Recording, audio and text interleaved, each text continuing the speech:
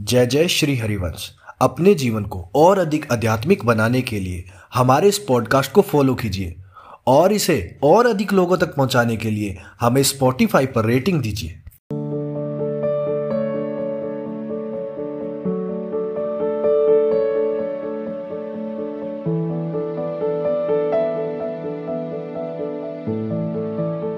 विनोद कुमार जी, दिल्ली से। श्री हरिवंश। जय जय राधा वल्लभ श्री हरिवंश। गुरुदेव भगवान, आपके चरणों में कोटि कोटि प्रणाम। गुरुदेव भगवान, क्या गृहस्थ जीवन में अनासक्त और निर्मोही होकर रहना उचित है? मुझे ऐसा लगता है कि मैं एक अच्छा पिता या पति नहीं बन पा रहा, क्योंकि मैं उनकी ऐश्वर्य वाली इच्छाओं को पूर्ति नहीं कर पा रहा। अगर भगवत प्राप्ति करनी है तो निर्मोह तो होना ही पड़ेगा, चाहे गृहस्थ हो चाहे विरक्त हो। अनासक्त तो होना ही पड़ेगा अपने शरीर से, अपने शरीर संबंधियों से, पर व्यवहार आसक्त जैसा ही करना होता है। समझ रहे हो? अनासक्त भाव से रहते हुए भी व्यवहार आसक्ति वाला, क्योंकि प्रवृत्ति मार्ग में हो, गृहस्थ मार्ग में हो। बेटे से बेटे जैसा व्यवहार, पत्नी से पत्नी जैसा, अतिथि से अतिथि जैसा, सबसे प्यार कर रहे हैं, पर प्यार किसी से नहीं कर रहे। हमारा प्यार का व्यवहार है, पर प्रीति केवल अपने प्रभु से, प्रभु के नाम से। क्योंकि भक्ति मार्ग में हो, ज्ञान मार्ग में हो तो स्वरूप, स्वरूप के सिवा कुछ है नहीं। तो व्यवहार तो वैसे ज्ञानी भी करता है, वैसे ही व्यवहार करता है। व्यवहार में थोड़ी अंतर होगा, सब में एक ही प्रभु है, पर व्यवहार में वैसे ही बर्ताव करना जैसा करना है। तो ये भाव ऐसा, अंदर से अनासक्त रहना, बाहर से व्यवहार करना है। अपने लोग क्या होते हैं, बाहर से मोह करते हुए अंदर से पूरी प्रियता रख लेते हैं, तो हमारी दुर्गति हो जाती है, अगला जन्म बन जाता है। क्योंकि जहां हमारी आसक्ति होती है वही हमारा चिंतन होता है, जो चिंतन होता है वही हमारी गति होती है। तो समझ रहे हो ना? अनासक्त होकर प्रभु का चिंतन करते हुए आसक्त जैसा स्वांग करना है। जैसे किसी नाटक में तुम्हें पिता का रोल मिले तो वहां थोड़ी तुम दिखाओगे कि हम जानते ही नहीं, जो हमारा पुत्र बना है, जो हमारी पत्नी बना है, तो है ही नहीं। आप बिल्कुल वैसे ही स्वांग करेंगे जैसे वास्तविक आप इसके पति हो और वास्तविक पिता हो, तभी आपको इनाम मिलेगा कि बहुत अच्छा अभिनय करने वाला आदमी है। बिल्कुल ऐसे ही हमें सृष्टि में स्वांग करने को मिला है। न कोई किसी की पत्नी, न कोई किसी का पुत्र है, एक सच्चिदानंद भगवान ही सब रूपों में स्फुरित हो रहे, पर ये हम जानते नहीं। तो ना जानने के कारण हमको अब अनासक्त होकर चलना होगा, तब हम जान जाएंगे। जहां असंग और अनासक्त होकर भजन करोगे और व्यवहार बिल्कुल वैसे ही करोगे, तो आपको झलक आने लगेगी, ये पर्दे हट जाएंगे शरीरों की, और अंतर में बैठा हुआ परम तत्व परमात्मा ही अनुभव में, श्री जी ही अनुभव में आने लगेंगे। समझ रहे? अच्छा, भोग विलासता की पूर्ति कर सको तुम, तो ऐसी ब्रह्मा में भी सामर्थ्य नहीं, तुम अपने बच्चों की क्या कर सकते हो? वासना की कभी पूर्ति कर ही नहीं सकते, ना अपनी ना दूसरों की। एक विद्यार्थी स्कूल जाता था तो पैदल, 3 किलोमीटर स्कूल दूर था, तो पैदल जाता, तो एक धनी मानी का लड़का साइकिल से निकला। उसको लगा ये तो बहुत बढ़िया है, पैदल से कितना बढ़िया, ऐसे ऐसे करो आगे ले आया, हम कल से स्कूल नहीं जाए। क्यों? हमें साइकिल चाहिए। अच्छा चलो ठीक है, एक साइकिल ले दी, साइकिल से जाने लगा। कुछ दिन के बाद देखा है कि मोटरसाइकिल से धर से निकल गया, पैर भी नहीं मारना पड़ता, साइकिल में तो मेहनत लगती है। साइकिल खड़ी कर दी, बोले पापा हमें एक मोटरसाइकिल चाहिए, तब स्कूल जाएंगे। बेचारे ने बड़ी व्यवस्था करके मोटरसाइकिल खरीदी। अब स्कूल जाने में मोटरसाइकिल से जाता। एक दिन वर्षा हो रही थी, आंधी चल रही थी, बगल से देखा बंद शीशा की कार एकदम घूं से निकल गई। लौट के आया, बोला पापा मोटरसाइकिल रखी, आज से तो हम मोटर कार खरीद दो। कार खरीद दिया, बेच के खेती वेती। चलो लड़का अकेला है, कार में जाने लगा। एक दिन जाम में कार फंस गई, ऊपर से देखा हेलीकॉप्टर निकल गया। गया, बोले पापा कार तो जाम में फंस जाती है, हेलीकॉप्टर उतारा, जूता 10-5 जूते मारे और तो कार भी बेच दी, का पैदल जाओ। समझे वासना की पूर्ति कैसे होती है? ऐसे ये वासना सुरसा की तरह मुंह फैलाती चली जाएगी, चाहे जितना आप कर लो, कभी तृप्ति होने वाली नहीं। करके देख लो, जितने परिस्थिति में हो वैसे ही चलो और वैसे ही पढ़ाई लिखाई भजन करके आगे बढ़ो, तो बात ठीक है।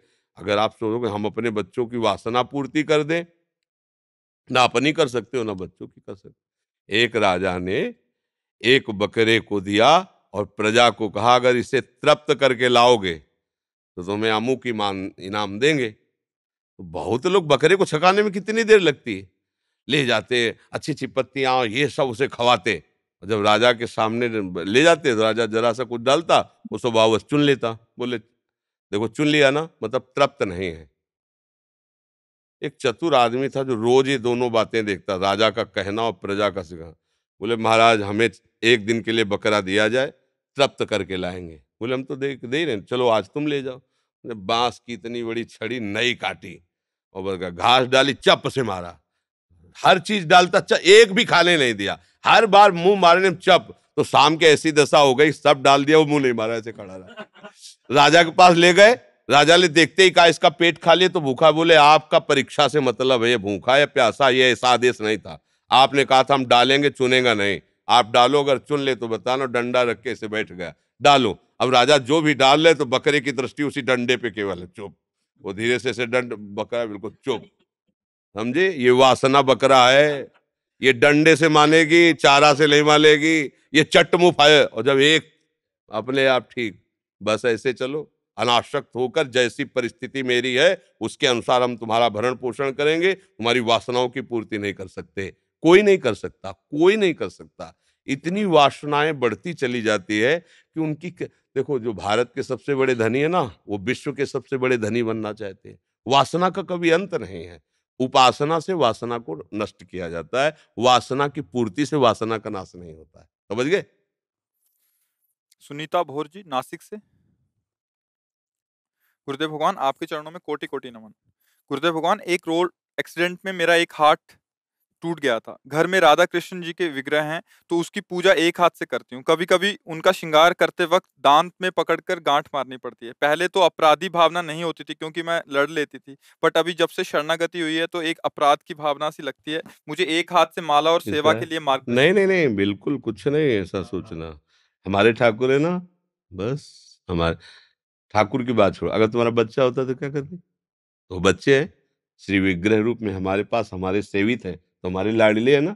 अब हमारे दोनों हाथ ना हो तो हम कोशिश करेंगे, कैसे उनको हम चरणों से ऐसे फंसाएंगे। हम कोशिश करेंगे उनको दुलार करें, उनको नहलाए, उनको वो। अपना बच्चा होता तो कैसे करते? तो उस बच्चे में थोड़ी देखा जाता है कि क्या लग रहा है, क्या हाथ हमारे हैं तो फिर सिद्धांत चलेगा। जो हमारे नहीं तो हम भाव से कर रहे हैं, जैसे बन रहा वैसे ठाकुर वैसे ही राज। एक ब्रजवास, हम रोटी मांगने जाते थे तो एक ब्रजवासी मैया जलते, ठाकुर कैसे लाए थे? मंजना, और वो सब मंजने में जो लगाया जाता है ना वो, और ठाकुर जी नल के नीचे। तो हम कहा मैया ये क्या कर रही है? बोल बहुत दिल से लो आया ले ठाकुर को, मंजला लगा के पीतर के ठाकुर ऐसे माल के टोटी के नीचे। ठाकुर जी प्रसन्न है, ब्रजवासी घर के ठाकुर है। अपने भाव से रहो। अगर शास्त्रीय सिद्धांतों में चलोगे तो फिर हम जीत नहीं पाएंगे। ठाकुर हमारे भाव से रिझते हैं। हमारे गोपाल जी, हमारे लाडली लाल जी हमारे घर के ठाकुर हैं। मंदिर के ठाकुर की सेवा सिद्धांत से होती है, अपने घर के ठाकुर सेवा अपने भाव से होती है। अब ये सिद्धांत है कि ठाकुर जी जहाँ विराजमान हो वहाँ लेटना नहीं चाहिए, पैर नहीं। अब एक ही कमरा है उसमें ठाकुर जी, अब लेटेगा नहीं तो कहाँ? ठाकुर जी को कमरे में रख के अपने बाहर चौतरा में थोड़ी लेटेगा जाके। ये सिद्धांत मंदिर के लिए, अपने ठाकुर घर के अपराध की भावना का त्याग करो और सोचो मेरे लाडले हैं, मेरे प्यारे हैं। तो भगवान वैसे ही हो जाते हैं जैसी भावना की जाती है। भावोत्सव, जैसा आप भाव करोगे वैसे ही भगवान का अनुभव होगा। प्रिंस शर्मा जी। सतगुरुदेव भगवान आपके चरणों में कोटि कोटि नमन। महाराज जी, क्या ये तय होता है कि भगवत प्राप्ति किसी महापुरुष को ही होगी, हम जैसे साधारण व्यक्ति को नहीं? यदि नहीं नहीं नहीं, होती है तो इसकी कोई तय बस समय बस सीमा बस है? बस, पहले इसी का उत्तर लीजिए। तय दो बातें होती हैं, सुख और दुख। वो हमारे कर्म के परिणाम से, पीछे हम जैसे पाप कर्म किए ना, वो दुख बन के आएंगे, और जो पुण्य कर्म किए वो सुख बन करके आएंगे। भगवत प्राप्ति पाप और पुण्य से नहीं होती, भगवत प्राप्ति भजन से होती है। ये लिखा पढ़ी नहीं है, ये नया कर्म करके हम भगवत प्राप्ति करते हैं। मनुष्य जन्म को भगवान ने कृपा करके अधिकार दिया है कि वो जो चाहे बन सकता है, पीछे से नहीं, अभी के कर्म से। अभी आप कर्म बिगाड़ लो भूत बन जाओगे, अभी आप कर्म बिगाड़ लो सुअर बन जाओगे, गधा बन जाओगे। अभी आप कर्म अच्छे कर लो देवता बन जाओगे, आप और भजन कर लो तो भगवान को प्राप्त हो जाओगे। ये भाग्य की लिखी नहीं, भाग्य की लिखी बात होती है। जन्म मरण ब्याह गति जोई, जस जहाँ लिखा तहाँ तस होई। ये सुख दुख मिलना जुलना ये भाग्य की बात, भगवान की नहीं। वो तो हम भजन करके भगवान को प्राप्त करते हैं। अब हम नया भाग्य निर्माण करने वाले मनुष्य शरीर को प्राप्त किए हैं। ये पशु का शरीर थोड़ी कि हम भाग्य के अनुसार चलेंगे, हम नया भाग्य निर्माण करेंगे। प्रारब्ध जानते हो क्या होता है? भाग्य क्या होता है? पीछे का किया हुआ कर्म, तो हम आगे के कर्म से संभाल, जैसे वहां से बाण आ रहा है तो हम अपने अस्त्र से उसे काट सकते हैं ना, ऐसे ही पीछे का बुरा प्रारब्ध आ रहा है तो हम भजन बल से उसे दबा सकते हैं, उसे नष्ट कर सकते हैं। हम नया पुण्य कर्म करके सुखी हो सकते हैं, हम भजन करके भगवान को प्राप्त हो सकते हैं। और भगवान के सब विशेष हैं, कोई विशेष नहीं है, सब विशेष है। सब मम प्रिय सब मम उपजाए। उस माता से पूछो जिसके 10 लड़के हैं, 2 हैं बेवकूफ है, 2 हैं बहुत पढ़े लिखे हैं, 4 बहुत कमाई कर रहे हैं, 2 फ्री में बैठ के खा रहे हैं। वो जब भोजन परोसती है तो सबको बराबर एक ही रसोई, और उससे पूछो तुम्हें कौन प्यारा है तो कहेगी 10 हमें प्यारे हैं, पर 10 में से जो 2 बेवकूफ हैं वो ज्यादा प्यारे हैं, क्योंकि बेचारे कमा नहीं सकते, उनको ज्ञान नहीं, इसलिए मुझे विशेष चिंता उनकी है। भगवान को विशेष दैन्य जन प्यारे होते हैं, शरणागत जन प्यारे होते हैं, बगैर सबको प्यार करते हैं। जो चाहे भगवान की प्राप्ति कर सकता है। इसीलिए भगवान ने कहा पुरुष नपुंसक नारीवा जीव चराचर कोई, सर्व भाव भज कपट तज मोहि परम प्रीत सोय। स्त्री हो पुरुष हो कोई भी जीव हो, यदि भगवान का भजन करेगा तो निश्चित भगवान को प्राप्त करेगा। और भगवान सबको समान मिलते हैं, छोटे बड़े नहीं मिलते हैं। आपने जो भाव किया भगवान उसी भाव से मिलते हैं। जैसा आप भाव करोगे वैसे ही आपको भगवान की प्राप्ति हो जाएगी। समझ पाए? रूबा जी। श्री हरिवंश। श्री हरिवंश, गुरुदेव भगवान आपके चरणों में कोटि कोटि प्रणाम। गुरुदेव, मैं आज से 25 साल पहले हनुमान जी को अपना गुरु मानती थी।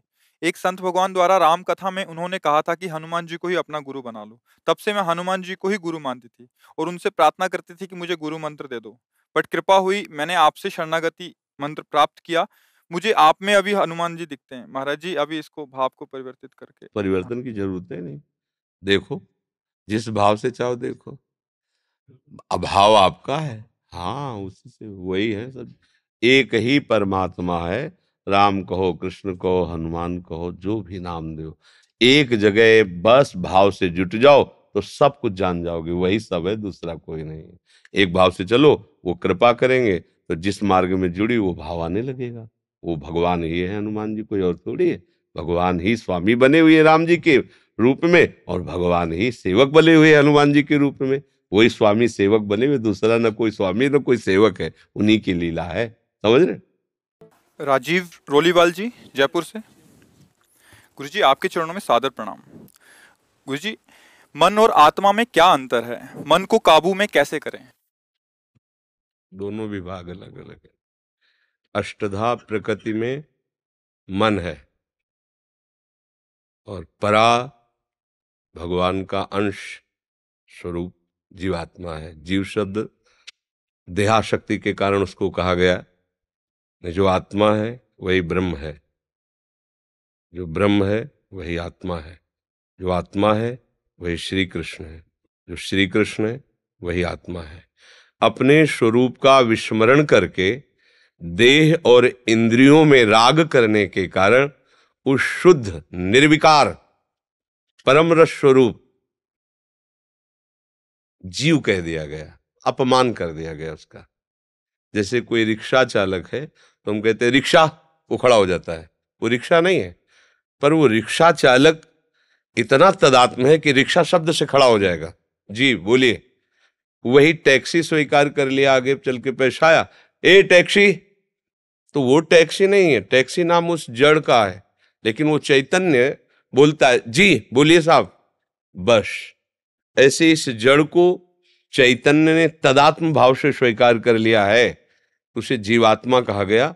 वस्तुतः वो ब्रह्म है, वो भगवत स्वरूप है। अब मन ये अष्टधा प्रकृति के अंतर्गत है।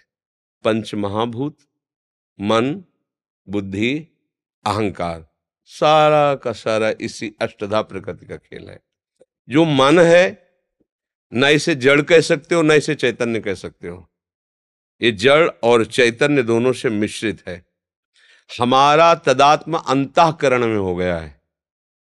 अंतःकरण में एक धर्म है अहम, मन बुद्धि चित्त अहंकार।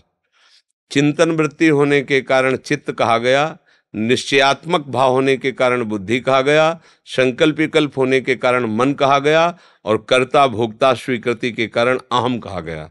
जो अहम धर्म है उसी धर्म में शुद्ध ब्रह्म तदात्म करके अपने को भूल गया। अब जो जो शरीर धारण करता है, जो जो सामने भोग आता है, उसका वो कर्ता और भोक्ता बनकर दुर्गति को प्राप्त हो रहा है। ये मन भगवत स्वरूप है। इंद्रियाणाम मनुष्यास्मि, ये श्री कृष्ण ही है। पर जब तक इसमें विषय स्फुरणा होती है तब तक ये नरकगामी बनाता रहेगा। दुर्वासना मम सदा परिकर्षयन्ति। इस मन को श्री कृष्ण चरणारविंद में लगा दिया जाए तो आत्मा और मन इसका भेद खत्म हो जाएगा। अब सर्वम खलमिदम ब्रह्म, उसकी इंद्रियां भी ब्रह्ममय हो गई, उसका देह भी ब्रह्ममय हो गया, उसका मन भी ब्रह्ममय हो गया, क्योंकि सब ब्रह्म ही था, ब्रह्म ही है, ब्रह्म ही रहेगा। भ्रम से नानात्व और द्वैत का भाव आ गया। उसी भ्रम को हटाने के लिए दो पद्धतियां स्वीकार की गई, अन्वय और व्यतिरेक।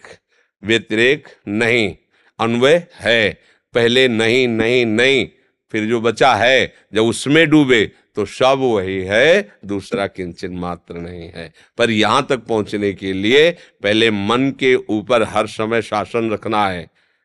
बुद्धि में जो विवेक पैदा होता है संत महात्माओं के संग से, वही मन पर बुद्धि नहीं शासन कर सकती।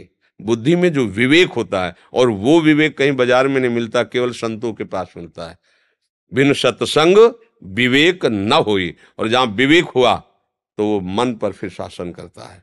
और मन जब मर गया, निर्विषय हो गया, तो कृष्ण में है। इंद्रियाणाम मनुष्यास्मि, फिर सब भेद खत्म हो जाते हैं। इसलिए खूब नाम जप करो, गंदे आचरण छोड़ो, गंदा भोजन छोड़ो, गंदा संग छोड़ो, निरंतर भगवत चिंतन परायण रहो। एक भृंगी नाम का कीड़ा दूसरी जात के कीड़े को लाकर अपने घरौंदे में रखकर डंक मारती हुई भयवश अपना चिंतन कराता है, बिना शरीर छोड़े वो भृंगी बन जाता है। तो आप तो प्रभु के स्वरूप हो ही। आप अपने स्वरूप का विस्मरण करके देह और प्रकृति का चिंतन करने के कारण इस हर्ष शोक दुख जन्म मृत्यु ऐसे द्वंद्वों में पिस रहे हो। चिंतन परायण हो जाओ तो वासुदेव ही था, वासुदेव ही है, वासुदेव ही रहेगा। आप दुर्लभ गति को प्राप्त हो जाएंगे। सा महात्मा सुदुर्लभा वासुदेवा सर्वम इति, केवल वासुदेव ही है।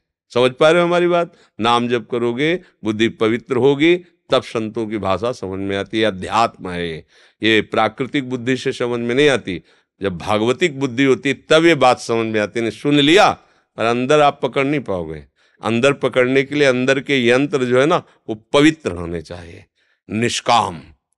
हाँ, हमारे स्वभाव में जो प्रकृति की तरफ आकर्षण बैठ गया है, ये जब तक परिवर्तन होकर परमात्मा की तरफ नहीं होगा तो कुछ भी कर लो, शांति नहीं मिलेगी, विश्राम नहीं मिलेगा। भोगों के आकर्षण से नहीं बच सकते। भोग आकर्षण परास्त कर दिया तो शास्त्र स्वाध्याय निष्फल। भोग आकर्षण ने परास्त कर दिया तो साधना निष्फल। भोग आकर्षण ने परास्त कर दिया ज्ञान निष्फल। दुश्मन आके थप्पड़ मार के चला गया, दुनिया के अस्त्र टांगे हुए तो किस काम के? दुश्मन से परास्त ना हो तब तो तुम अस्त्र धारण करने वाला योद्धा कहलाओगे। तो ये शास्त्र ज्ञान, सत्संग, साधना, ये हमारे अस्त्र हैं काम क्रोध लोभ मोह मद पर विजय प्राप्त करने के लिए।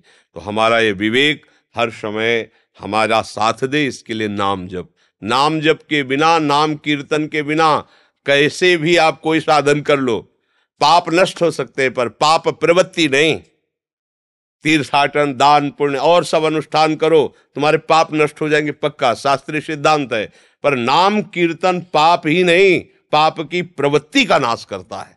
और पाप प्रवृत्ति मूल जड़ खत्म, जीव निहाल हो जाता है। इसलिए पर नाम संकीर्तन में खास बात है, अगर अभिमान जनित नाम संकीर्तन हुआ मान प्रतिष्ठा युक्त, फिर रंग नहीं लाएगा। इसलिए महाप्रभु चैतन्य देव ने जो कहा, तृणादपि सुनीचेन, अपने को कितना नीचा समझना है, तृण से भी नीच। अब सोचो कितनी बड़ी हमारे सामने बात आ गई। हम अपने को क्या समझते हैं, हमारे आचार्य हमको क्या आदेश करते हैं, तृणादपि सुनीचेन, उससे भी तुम्हारे अंदर नीची दैन्यता होनी चाहिए। जैसे तृण में पैर रखो तो दब गया, फिर हटा दो तो उठ गया, ऐसा भी नहीं। किंचित मात्र अहंकार न उठने पावे, ऐसे हरिनाम से उसे दबा दो। सहनशीलता के लिए कह रहे तरु सम सहनशीलता हुई, तरुरु सहिष्णुना, वृक्ष के समान सहनशील। महात्मा वही है जो सहन कर गया, जो टूट गया, परास्त हो गया। वो उस ऊंचाई पे नहीं पहुंच पाता जो साधना की ऊंचाई की भूमिका है, उसमें सहन करना। इसलिए महाप्रभु कहते तरोरु सहिष्णुना, वृक्ष के समान सहनशील। आगे जो बात करें, अमानिना मान देना है, दूसरों को मान देना उसका स्वभाव हो जाता है, स्वयं मान रहित सब ही मान प्रद आप अमानी। अगर हमें मान प्रिय लगता है तो अभी हमें परमार्थ का ज्ञान नहीं है। निर्मान अमोहा जित संग दोषा, पहला शब्द है निर्मान, मान रहित होना। क्योंकि मान प्राकृतिक क्रिया है और ये देह संबंधी है और देह में हूं नहीं, इसलिए मान प्रिय लगना नहीं चाहिए। तो अपमान अपने आप आपको अप्रिय नहीं लगेगा। तो महाप्रभु कह रहे नाम संकीर्तन कब आपके ऊपर रंग लाएगा, जब अमानिना मान देना, फिर कीर्तनी या सदा हरि, हरि का सदैव कीर्तन करो, जय होगी, कहीं कोई परास्त नहीं कर सकता। सारे शुभ अशुभ आपके नष्ट हो जाएंगे। जयति जयति जग उच्चरे, पूरा संसार नमन करेगा उसको। जिसके शुभ अशुभ नष्ट हो गए वो जहां खड़ा हो जाएगा, मम भक्ति युक्तो भुवनम पुनाद, सारे भुवन को पावन करने की सामर्थ भगवत प्रेमी महात्मा में होती है। खूब नाम जप करो। गंदा भोजन, गंदा संग, गंदे आचरण, ये अगर बने रहे तो नाम जपते हुए भी रंग नहीं आएगा नाम का। जैसे दवा खा रहे हैं, परहेज ना करोगे तो जल्दी रोग नष्ट नहीं होगा, पीड़ा और बढ़ सकती है। इसलिए नाम जप कैसे करना चाहिए, उस रहने से रहो। गंदा भोजन जो हम भगवान को भोग नहीं लगा सकते, गंदे लोगों का संग जिनके संग से भजन छूट जाए, गंदे आचरण जिनको भगवान कहते नहीं करना चाहिए, वो हम ना करें और नाम जप करें तो इसी जन्म में हमें अपने स्वरूप का बोध हो जाएगा, भगवान का साक्षात्कार हो जाएगा। क्योंकि ये जन्म मिला ही है भगवत प्राप्ति के लिए, दूसरा कोई कर्तव्य नहीं, एक ही कर्तव्य, सावै पुंसाम परो धर्मो यतो भक्ति अधोक्षजे, भगवान अधोक्षज श्री कृष्ण के चरणारविंद में प्रीति हो जाए, यही हमारा परम धर्म, यही हमारा परम कर्तव्य है। महर्षि, जानने और मानने में क्या अंतर है? हमें ध्यान किसका और कैसे लगाना चाहिए जिससे भगवान को जाना जा सके?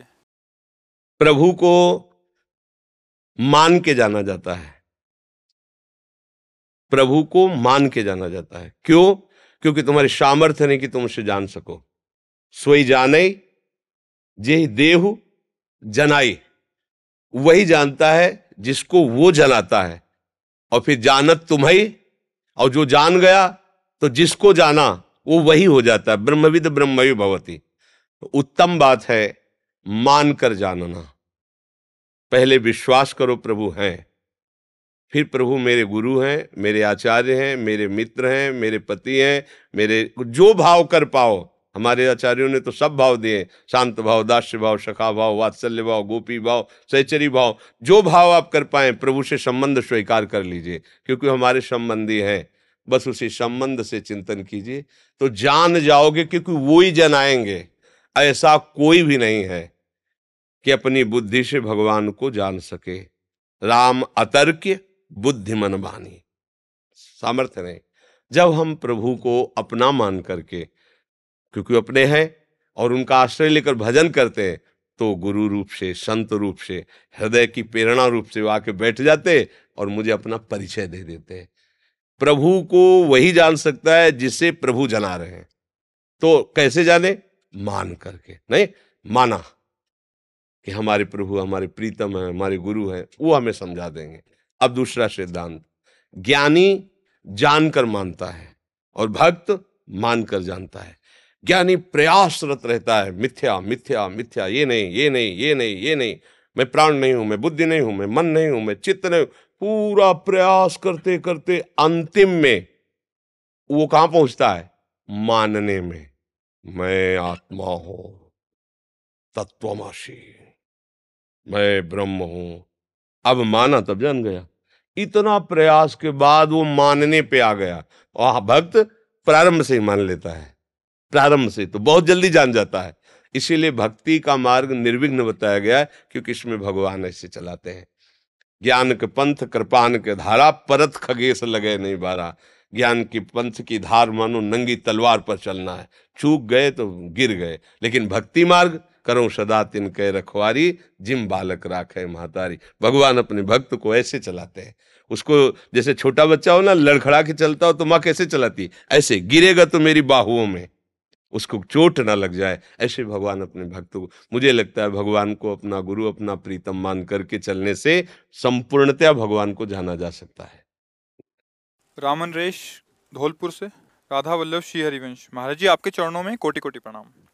महाराज जी, हम अज्ञानी बालक आपका सत्संग कुछ समय से सुन रहे हैं, हमें इस प्रपंच से बचा लो महाराज जी, हमारा मार्गदर्शन करो कि हमारी कुछ भी समझ में नहीं आ रहा, कैसे इस प्रपंच से बचें। तुम कुछ न समझो, बस इतना समझ लो, राधा राधा राधा राधा, समझे?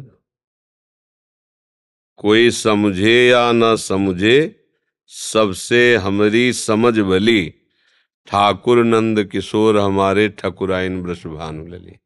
ज्यादा समझ लगाने की जरूरत नहीं है। राधा राधा राधा सब समझ आ जाएगी। अभी हमारे यंत्र गंदे हैं, जो अंदर भागवतिक बातें पकड़ने वाले, वो वासनाओं के द्वारा हुए पाप के कारण पाप मल से ढके हुए हैं। तो ये सत्संग वो समझ में नहीं आएगा। कोई बात भी आएगी तो जलन पैदा कर देगी, क्योंकि अभी यंत्र ठीक नहीं है। अब हम नाम जप करें, नाम हमारे अनर्थों की निवृत्ति करता है, पाप का नाश करता है, हमारी बुद्धि में ज्ञान प्रकाशित करता है। खूब नाम जप करो, कुछ मत सोचो। अभी जो कुछ हो रहा है, जैसे भी हो रहा है, राधा राधा राधा राधा। कुछ दिन तो एकदम पहले दवा खाओ, कुछ मत सोचो। जैसे चल रहे हो, हम ये नहीं कह रहे ये करो ये ना करो, जैसे चल रहे हो उसमें एक मिला लो, राधा राधा राधा राधा राधा राधा राधा। फिर आगे तुम्हें समझ में आने लगेगा ये गलत हो रहा है, ये सही है, ये गलत, जो गलत लगे उसका त्याग करते जाओ, अपने आप हृदय में ज्ञान प्रकाशित हो जाएगा। पहले अभी जो शुरुआत की दवा है, राधा वल्लभ श्री हरिवंश, राधा राधा राधा राधा, नाम जप करो। स्नान करो ना करो, जैसा तुम्हारा, नाम जप करो पहले। ये नाम जप सब ठीक कर देगा, आगे का रास्ता प्रकाशित हो जाएगा। समझ रहे? बिल्कुल चिंता मत करो, अंदर से प्रभु का आश्रय लेकर नाम जप करो। बड़े कृपालु हैं वो, बहुत दयालु, हम उनके बच्चे हैं, वो हमें बहुत प्यार करते हैं। ऐसे सोचो, हम सब उनके बच्चे हैं प्रभु के। मूल सच्चिदानंद भगवान ही सबको प्रकट किए हुए हैं। हम लोग माया में ऐसे ग्रसित, लगता कहाँ भगवान है यार, करते हैं तो कमा के खाते हैं, नहीं तो भगवान थोड़ी खवा देगा। मतलब लोगों की जो धारणाएं, वो बहुत मलिन धारणा है। वो क्या समझ, तुमको किसने बनाया है, तुम्हें बुद्धि किसने दी है, तुम हो कौन, तुम कौन हो? बहुत बुद्धिमान बनते हो, 3.5 हाथ के शरीर में रहते हो, कभी अपने को देख पाए? इतने में रहते हैं, अपने को नहीं देख पाए। तो इसलिए प्रभु का आश्रय लेकर फिर नाम जप करो, सब ठीक हो जाएगा। कोई नशा बढ़िया है, कोई नशा मत करना, ये सब बुद्धि को भ्रष्ट करता है। जैसे लोग शराब पीते हैं, उनको पता नहीं चलता, मांस खाते हैं। जैसे आपने कहा था कि बाहर की चीज नहीं खानी, मैंने यूट्यूब पे सुना। अब बच्चा देखो, कुछ बातें ऐसी होती है जिनका निराकरण कर लेना चाहिए। पहले सुनो, ये हम अपने उन वैरागी संतों के लिए आदेश किया है जो लंगोटी बंद आजीवन ब्रह्मचारी भगवान के मार्ग में। आप लोग अभी गृहस्थी में हो, आपको जाना हो सकता है, इधर उधर जाना पड़ सकता है, आपको होटलों का भी खाना पड़ सकता है, मतलब ऐसी नौकरियां हैं, ऐसे व्यापार हैं। भगवान का स्मरण करके जहाँ तक आपकी कोशिश हो कि यहाँ पवित्र भोजन मिले, ले लो, खा लो। ये हम उन वैरागियों के लिए आदेश किया है जो आजीवन भगवान के मार्ग में चल रहे हैं। बाजार का बिल्कुल नहीं खाना, भले उपवास कर लो, रोटी नमक मिले तो उसके पेट भर लो, बाजार का खाओगे बुद्धि भ्रष्ट हो जाएगी। अब ये सूत्र सब जगह लागू नहीं होगा। व्यापारी है, नौकरी है, हॉस्टल में रहने वाला विद्यार्थी है, तो कैसे वो चल, तो उसके लिए फिर नाम जप करो। और जहाँ जैसा अच्छे से अच्छी व्यवस्था मिले, मतलब पवित्र, अच्छे का मतलब है कि यहाँ मांस नहीं बनता है, प्याज लहसुन बनता है, पर भैया बिना प्याज लहसुन के हमें दाल दे दो, रोटी दे दो, आप ऐसा से खा लो। अगर ये नियम कि बाजार का कुछ नहीं, तो फिर हवाई है, क्योंकि पानी भी नहीं पी सकते ना। बाजार में यही बिस्लरी की बोतल मिलेगी पानी की, और तो आपको पानी पीने का नहीं मिलेगा। पहले था कुआं से हैंड पैप चला, अब वो भी नहीं है। आप कहीं भी पानी नहीं पी सकते। देखो कलयुग का, पानी नहीं पी सकते। अगर पीना है तो पैसा है तो बिस्लरी की बोतल खरीदो। समझ में नहीं आ रहा कि प्रकृति हमें कैसा धोखा दे रही। कितना शीतल निर्मल कुएं का जल पीते ही प्यास बुझ जाए और पौष्टिकता आती थी। अब बिना वो फिल्टर किए वाला पानी पिए तो बीमार हो जाओ। देखो, और पानी की सुविधा खत्म हो गई। देखो कैसा समय आ गया। पहले गांव में जब थे तो दूध बेचते थे ना जो लोग, तो उनकी निंदा की जाती थी, यार दूध बेचता है, गाय माय बराबर होती है, दूध नापता है। तो बुजुर्ग लोग कहते थे कि देखना भैया, अभी तो दूध बिक रहा है, आगे पानी बिकेगा। तो हंसी होती थी कि पानी यार क्या बिकेगा। वो देखो पैकेट, अब लोग प्यास लगती ना, ऐसे दांत से प्लास्टिक काटा और वो पानी भरा हुआ ऐसे, स्वास्थ्य नाशक। कब से वो भरा हुआ है, कैसा पानी है, किन लोगों ने भरा है, मतलब। तो भैया ये बात केवल हम उसके लिए कहते हैं जो ऐसे आप लोग जहाँ जैसा बने पवित्र भोजन कर लो, जितना पवित्र मिल पावे, और अपना जीवन निर्वाह करते हुए राधा राधा कहो। अगर आप इन बातों में पड़ोगे तो बाबा जी बनना पड़ेगा, फिर और तो कोई रास्ता है नहीं, है नहीं। तो आप सब बाबा जी बन जाएंगे तो बाबा जी को रोटी कहाँ से मिलेगी, ये भी ध्यान जी। व्यास नंदन शरण जी। श्री हरिवंश महाराज जी। महाराज जी, कल के सत्संग में आपने कहा था कि देव ऋषि नारद जी ने लाडली जी का दर्शन किया, लेकिन उन्हें सहचरी रूप से, सखी रूप से सेवा का अवसर नहीं मिला। महाराज जी, मेरा प्रश्न ये है कि नारद जी यदि चाह करते तो उन्हें भी सहचरी रूप प्रियाजू की सेवा का मौका मिलता, क्या उन्हें ये सौभाग्य नहीं मिलता महाराज जी? देखो, जो प्रधानमंत्री पद जिसको मिला है ना, तो वो और कोई चाह ही नहीं करेगा, वही सोचेगा बस जिससे हमारा देश सुरक्षित रहे, हमारे देश का प्रत्येक प्राणी सुखपूर्वक रहे, उसको और कोई चिंता नहीं हो, क्योंकि उसका पद है ऐसा। नारद जी भक्ति के आचार्य हैं, उनका केवल एक ही उद्देश्य है, चराचर जगत भगवान के भजन में लगे। समझ रहे हो? हम लोग ना आचार्य हैं ना इस कोटि के हैं, सीधे रास्ता निकुंज की तरफ निकल चलो। कोई जिम्मेवारी नहीं मिली, उनको जिम्मेवारी मिली, सनकादि को जिम्मेवारी मिली, शंकर जी को जिम्मेवारी। ये सृष्टि के प्रधान है, अगर ये मुहावरे लगाने में रत हो जाएंगे तो फिर काम कैसे चलेगा, समझ रहे हो ना। हाँ, भले मान लो कोई अपने कर्तव्य का पालन न करे, वो बात अलग, लेकिन जो देश का राजा है वो ऐसे जैसे एक पिता माता अपने परिवार का पोषण, ऐसे पूरे देश की सुरक्षा के विषय में सोचेगा। मुख्यमंत्री अपने प्रदेश की सुरक्षा, अपने देश की उन्नति को सोचे, उसका वही भजन है, वो उसी मार्ग से चले, वही चले। ये सब बड़े बड़े महापुरुष सृष्टि के विधान करता है, भगवान ने इनको विधान दिया है, वो उसी विधान में मगन रहे। अवसर आने पर आनंद लाभ ले लेते हैं, उनका काम यही पूरी सृष्टि को मंगल में लाना। समझ रहे ना। हाँ, वो भगवान है, कोई और नहीं है। नारद जी कोई ऋषि महात्मा नहीं है, स्वयं भगवान नारद जी हैं।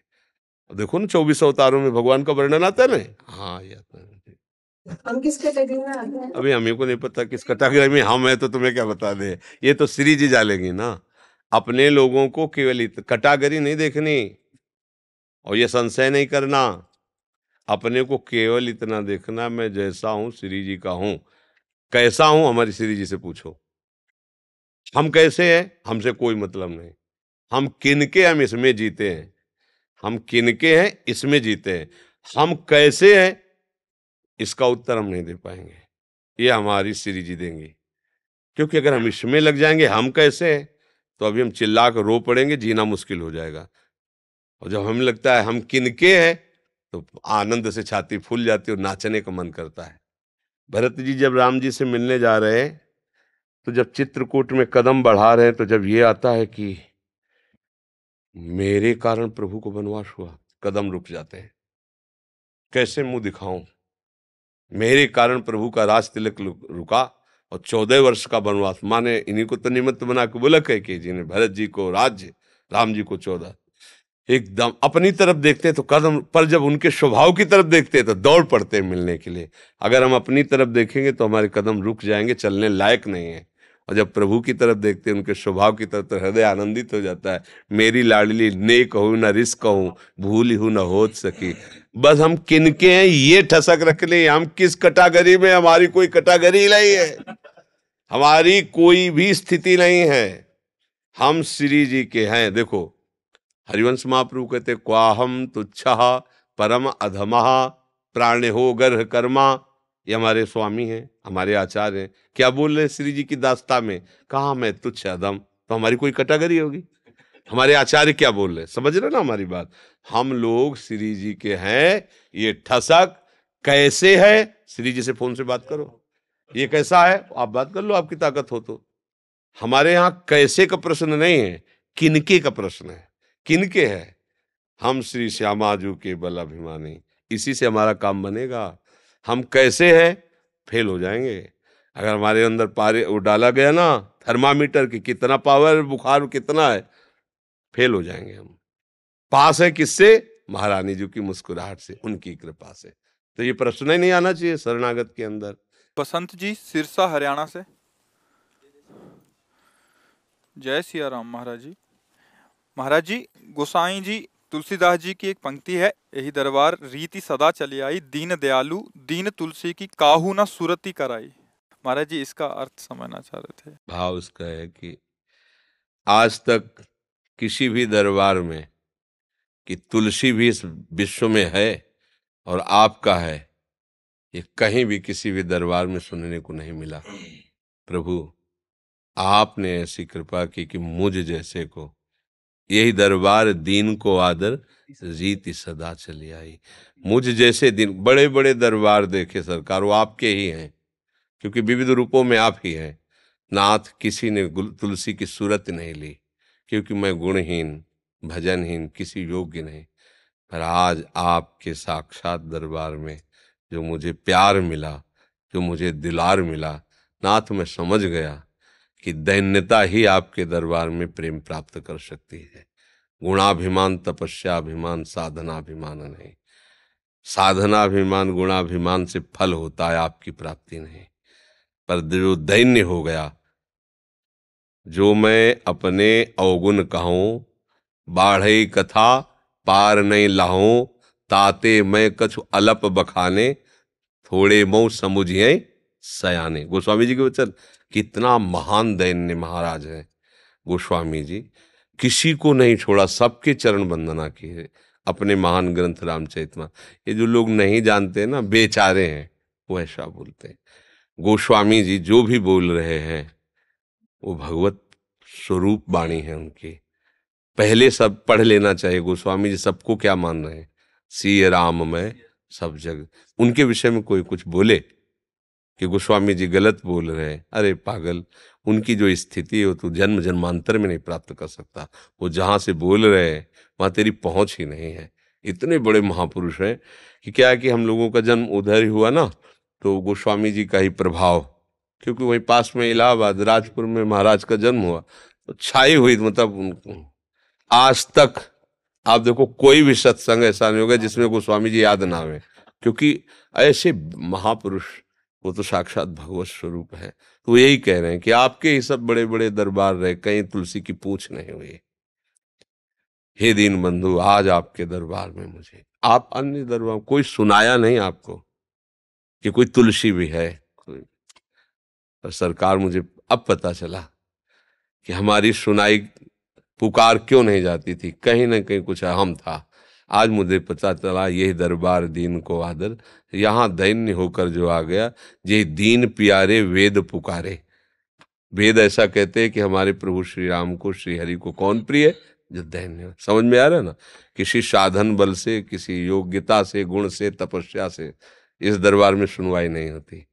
अपबल तपबल और बाहुबल चौथो बल है दाम, सूर किशोर कृपाते सब बल हारे को हरि नाम। दैन हारे का मतलब ऐसे बस समझ गए, मेरे बनाए न बनेगी, नहीं बन पाएगी, नाथ आपके बनाए बनेगी। भाव, आंतरिक भाव गोस्वामी जी कह रहे। गोस्वामी जी के चरणों में प्रीति हो जाए, बस विश्वास। हाँ, गोस्वामी जी के चरणों में प्रीति तभी होगी जब राम जी के चरणों में भाव रखोगे, और राम जी के चरणों में प्रीति तभी होगी जब गोस्वामी जी के चरणों में भाव रखोगे।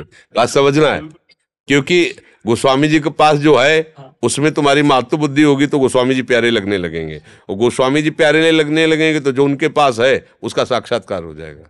समझ रहे ला? खूब नाम जप करो, नाम जप हर समय जिह्वा से नाम जप चलना चाहिए, अंदर ही अंदर नाम जप। और कभी ज्ञान का अभिमान ना आने पाए कि मुझे कुछ जानकारी है, नहीं सब धूल पड़ जाएगी।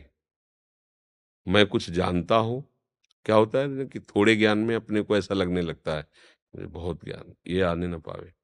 जहाँ कहीं ऐसा आवे तो प्रभु की तरफ देख करके रो कि देखो प्रभु आपने सिखाया है, आपने दिया है, और व्यर्थ का अभिमान अंदर बैठा हो कि मुझे जानकारी है, नाथ इसका अपहरण कर लीजिए। ये करना चाहिए, कभी कभी ऐसा देखना चाहिए अंदर बैठ करके, अपने को केवल, दूसरों को नहीं, कि कहीं मुझे ऐसा तो जब आप अंदर झांक के देखोगे तो आप भगवान का भजन करने वाले को नेत्र भगवान देते हैं आंतरिक, वो अपने दोषों को देखता है। छोटा सा दोष भी उसे पहाड़ जैसा दिखाई देता है। जैसे उन्हें शीशे होते ना, ऐसे फिट कर लिया तो 1 किलोमीटर दूर की चीज जो बहुत छोटी दिखाई दे बड़ी दिखाई देती है। तो संतों की दृष्टि में ऐसा होता है कि उनको अपने दोष, तिनके जैसे दोष को पहाड़ जैसे देखते हैं, और दूसरे के पहाड़ जैसे दोष को तिनके की भी तरह नहीं देखते। ये उनकी दृष्टि होती है। और जो संसारी आदमी होते हैं वो अपने पहाड़ जैसे दोष को तिनके की तरह भी नहीं मानते, और दूसरे के तिनके की तरह दोष को पहाड़ जैसा मान करके उसका विरोध करते हैं।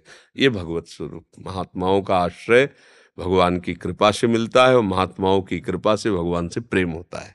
खूब मंगलमय भगवान की कृपा है जो आप ऐसी नई अवस्था में प्रभु की तरफ चल रहे, गंभीर और अंतर से निराभिमानी, सबहिमान प्रद आप अमानी।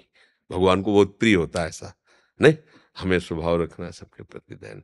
अगर कोई कभी सभा में चर्चा हो रही है, अपनी बात कह देनी, तर्क नहीं करना, चुप हो जाना है। हारना सीखे तो जीत जाएगा, है ले। अपने लोग क्या होते हैं कि जीत पर ज्यादा जोर देते हैं, हारना सीखे तो हरि उसको जिता देते हैं। जब हरि जिताते तो फिर कोई हरा नहीं सकता। अपने हारना सीखे, हार में हरि है, जीत में अभिमान है। अभिमान का गुलाम नहीं बनना, हमें हरि का दास बनना है। वन बिहारनी शरण जी। श्री हरिवंश गुरुदेव। गुरुदेव, आपकी कृपा से बहुत जल्द एक भागवत कथा के आयोजन का संयोग बन रहा है, इसलिए मैं आपसे श्रीमद् भागवत जी के अध्ययन के लिए वृंदावन वास की आज्ञा चाहता हूँ। हाँ बढ़िया है, पर जैसे आपने कहा आपकी कृपा से भागवत करने का, हमारी तो कृपा होगी आप भागवत बन जाओ, आप श्री जी के प्रेम में बन जाओ, है नहीं। आप भागवत बनोगे तो आप जो बोलोगे वो भागवत होगा। भागवत जो बोलता है, भागवत माने तो भक्त, जो भागवत बोलता है उसकी वाणी सबका मंगल करने वाली। हमारे आचरण पवित्र हो, हमारा चिंतन पवित्र हो, हम किसी योग्य नहीं हैं, प्रभु का जस गाने के लिए हमारे मन में उत्साह है, प्रभु हमें बल दें कि हम उनका जस गावें। ऐसी पद्धति से चलो, आओ वृंदावन किसी भी बहाने से बास करो, भागवत लगाओ, भागवत का स्वाध्याय करो और संयम से रहो। पवित्र आचरण ही भागवत कहे जाते हैं। अगर आचरण पवित्र नहीं तो फिर भागवत का रंग नहीं आता है। और हमें ही स्वाद नहीं मिला तो हम दूसरे को टेस्ट क्या दे सकते हैं कि भाई देखो जरा चख के, हम ही ने नहीं लिया स्वाद। तो हमको खुद इस मार्ग में परिपक्व होना है, क्योंकि ये प्रवचन करना बहुत खतरनाक खेल है। जिसे इसको सरल माना जाता है ना, बहुत खतरनाक खेल है। क्या इसमें सबसे पहले जहर मिलता है? जैसे समुद्र मंथन में जहर नहीं निकला सबसे पहले, इसमें सबसे पहला जहर निकलता है सम्मान, लोकप्रियता। सम्मान लोकप्रियता मिली, स्थिति है नहीं, भ्रष्ट हो जाता है। जहां गिरा विषयों में कुछ सब गए। अब बस एक नाटक चलता रहता है। इसलिए हमें ये ध्यान रखना है कि हमारे गुरु को गाली ना मिले, हमारे इष्ट को कोई न कहे, हमें ऐसे जीवन बनाना है। हम कहते हैं कि अगर धन की चाह हो तो फिर और कार्यक्रम कर लेने चाहिए, फावड़ा चला के कमा लेंगे। अंदर हमारे अंदर अगर क्षमता नहीं है कि अब समाज में बैठ कर के जितेंद्रीय रह पावे, देखो खुली बातें हैं, क्योंकि आप हमारे बच्चा हो। जब हम चर्चा करते हैं भगवान की तो उसका प्रभाव होता है प्रियता, क्योंकि भगवान आकर्षणकारी होते ना, तो लोग हम पर श्रद्धा करते हैं, हमें प्रणाम करते हैं। माताएं बहनें भाई बहन सब एक प्रिय नजर से देखते हैं, क्योंकि भगवान का जस गायक है। हमको कहीं आसक्त नहीं होना, कहीं किसी के प्रति हमारा भाव ये न बने कि हमारा हो गया है, कहीं हम उसकी भावना का दुरुपयोग न कर बैठे। अगर ये सावधानियां रहेंगी तो भागवत का रंग आ जाएगा, और अगर ये सावधानियां हटी तो फिर व्यभिचार का रंग आएगा। ऊपर से कुछ अंदर से कुछ, तो फिर भगवान को कैसे अच्छा लगेगा? वो कह रहे मोहि कपट छल छिद्र न भाव। बहुत सावधान। ये जो प्रवचन करने का मार्ग है बहुत खतरनाक खेल है। भगवत प्राप्त महापुरुष ही इस खेल में निपट सकता है, दूसरा एकदम फिसल जाएगा। सम्मानम कलयाति घोर गरलम, ये सम्मान प्रतिष्ठा मान ये बहुत बड़ा जहर है। और जहर जब चढ़ जाता है तो इसका एक ही बात होता है, मार देना। ये मार देगा साधक को, ऐसी जगह गिरा देता है कि बिल्कुल मिटिया मेट कर देता है। वो आंख खोल के देख लो ना, देख लो ना, ये मान का भूत ऐसा चढ़ता है कि ऐसे विकारों में फंसा देता है कि फिर आज तक निकलने का चांस नहीं मिलता उन विकारों से या उनके परिणामों से। इसलिए साधक को, उपासक को, अपने जो भगवान का जस गाने वाले जनों, ये हमें ध्यान रखना है कि हमारा चरित्र न बिगड़े। तभी तो हम भगवान का चरित्र गाएंगे। भगवान का चरित्र क्यों गाते हैं? परम पावन, निर्मल करने वाला है, जगत पावन करने वाला चरित्र है। तो हमें अपने भी चरित्र पर ध्यान देना है कि कोई हमारा ऐसा चरित्र कहीं भी ऐसा ना हो कि हमारे चरित्र पर कोई अंगुली उठा दे। और खूब नाम जप करो, श्री जी का जस गाओ, यही जीवन है हमारा। ठीक है। मुकेश शर्मा जी। हरिवंश। आदरणीय महाराज जी, आपके चरणों में सादर प्रणाम। महाराज जी, मेरा प्रश्न यह है कि मन के भय को किस प्रकार दूर किया जाए और मन की नकारात्मक सोच को कैसे समाप्त करें और अपने मन को प्रिया प्रीतम पहली में बात कैसे हमें ये बनाएं? देखना है मन नकारात्मक सोचता क्यों है।